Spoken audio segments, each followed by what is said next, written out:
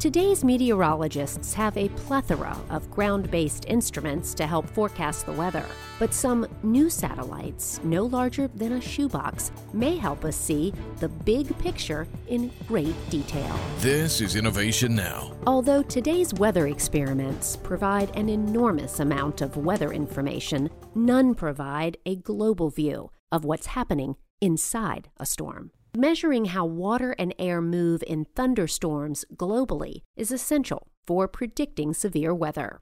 So NASA is testing a new type of weather satellite to fill the gap. RainCube is a technology demonstration satellite that could provide a real-time look inside storms.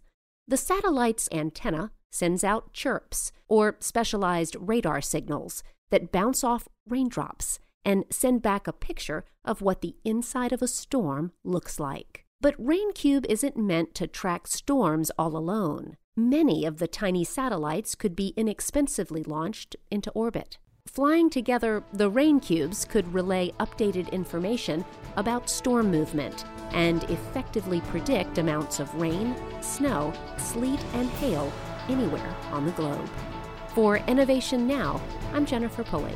Innovation Now is produced by the National Institute of Aerospace through collaboration with NASA.